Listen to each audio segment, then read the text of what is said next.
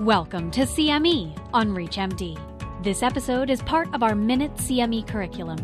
Prior to beginning the activity, please be sure to review the faculty and commercial support disclosure statements as well as the learning objectives.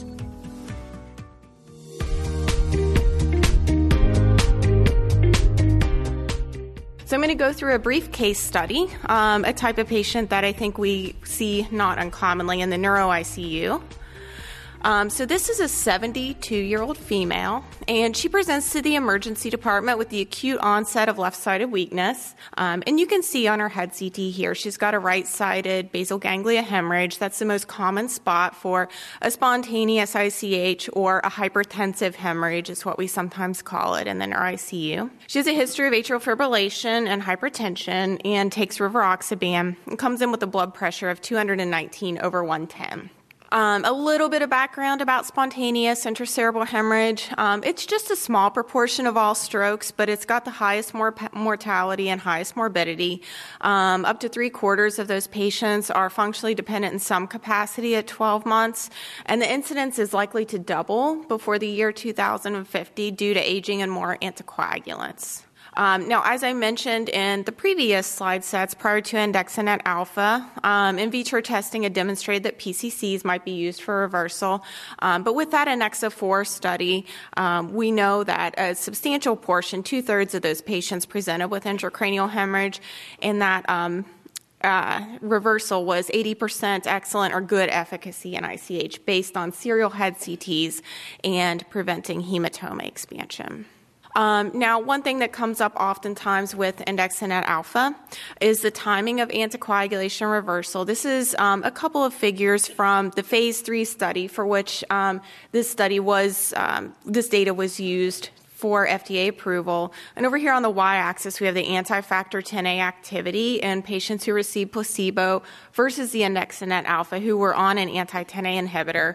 And you can see in the red group, it does reverse it pretty quickly within that bolus and that 2-hour time window. The one thing that's a little bit tricky and sort of was hard for us, I think, in the neuro ICU initially was not getting that serial INR level like we had always had with warfarin. Now, this is data from warfarin, but it really demonstrates a take-home message that it is vital in our role as emergency physicians to try to do a couple of things for these patients to prevent hematoma expansion as much as possible. So this is a large retrospective study that was done in Europe in patients who were on warfarin, and these were patients who presented with a spontaneous intracerebral hemorrhage. It was 1,176 pooled patients, and basically they looked at the timing of anticoagulation reversal, which in this case was PCCs for warfarin, and they also looked at blood pressure management. And in patients who had both of those measures done within the first 4 hours, they had hematoma expansion reversal 18% compared to 44.2% of when patients did not have both of those things done within that first 4-hour period. So what I learned from this study, and my take-home message is that really, by the time we get these patients in the neuro ICU, that time window has already passed. So it is really our job in the emergency department to hit these patients as soon as possible with a couple of things that we can do to help them. So one of the questions that comes up frequently in these patients is where should we target their blood pressure and what should we do for blood pressure management for spontaneous ICH? And what should that goal look like? Is it 140? Is it 180?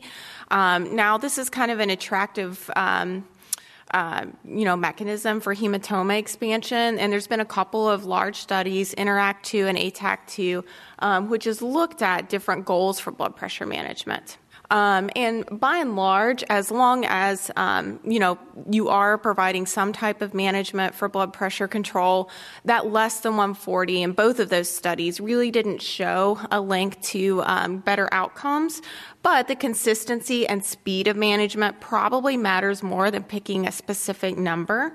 And certainly no guidelines support allowing extreme hypertension, say, over 180 after ICH to go untreated. It's also important to think about the patient's comorbidities, chronic hypertension. For example, in INTERACT 2, there were more adverse renal outcomes in the patients who had blood pressure 110 to 139 immediately after the ICH, just because those are patients who probably lived at 220 for years. Now, following up on our patient, she was started on a nicardipine drip to get that blood pressure under control with a goal of less than 160 at our institution. She did require an external ventricular drain. She did develop some intraventricular hemorrhage, and the timing of that was paired with that anticoagulation reversal right after that bolus of andexanet alpha during that 2-hour infusion, because we know that's when the level is the lowest for the anti-10A inhibitor activity. Admitted to the neurointensive care unit and did not actually have hemorrhage expansion. Thank you so much. I'll turn it back over to Dr. Gibler, and we have time at the end for questions. You've been listening to CME on ReachMD. This activity is jointly provided by the University of Cincinnati College of Medicine Office of Continuing Medical Education, EMCREG International, and Total CME Incorporated. To receive your free CME credit or to download this activity, go to reachmd.com/CME. Thank you for listening.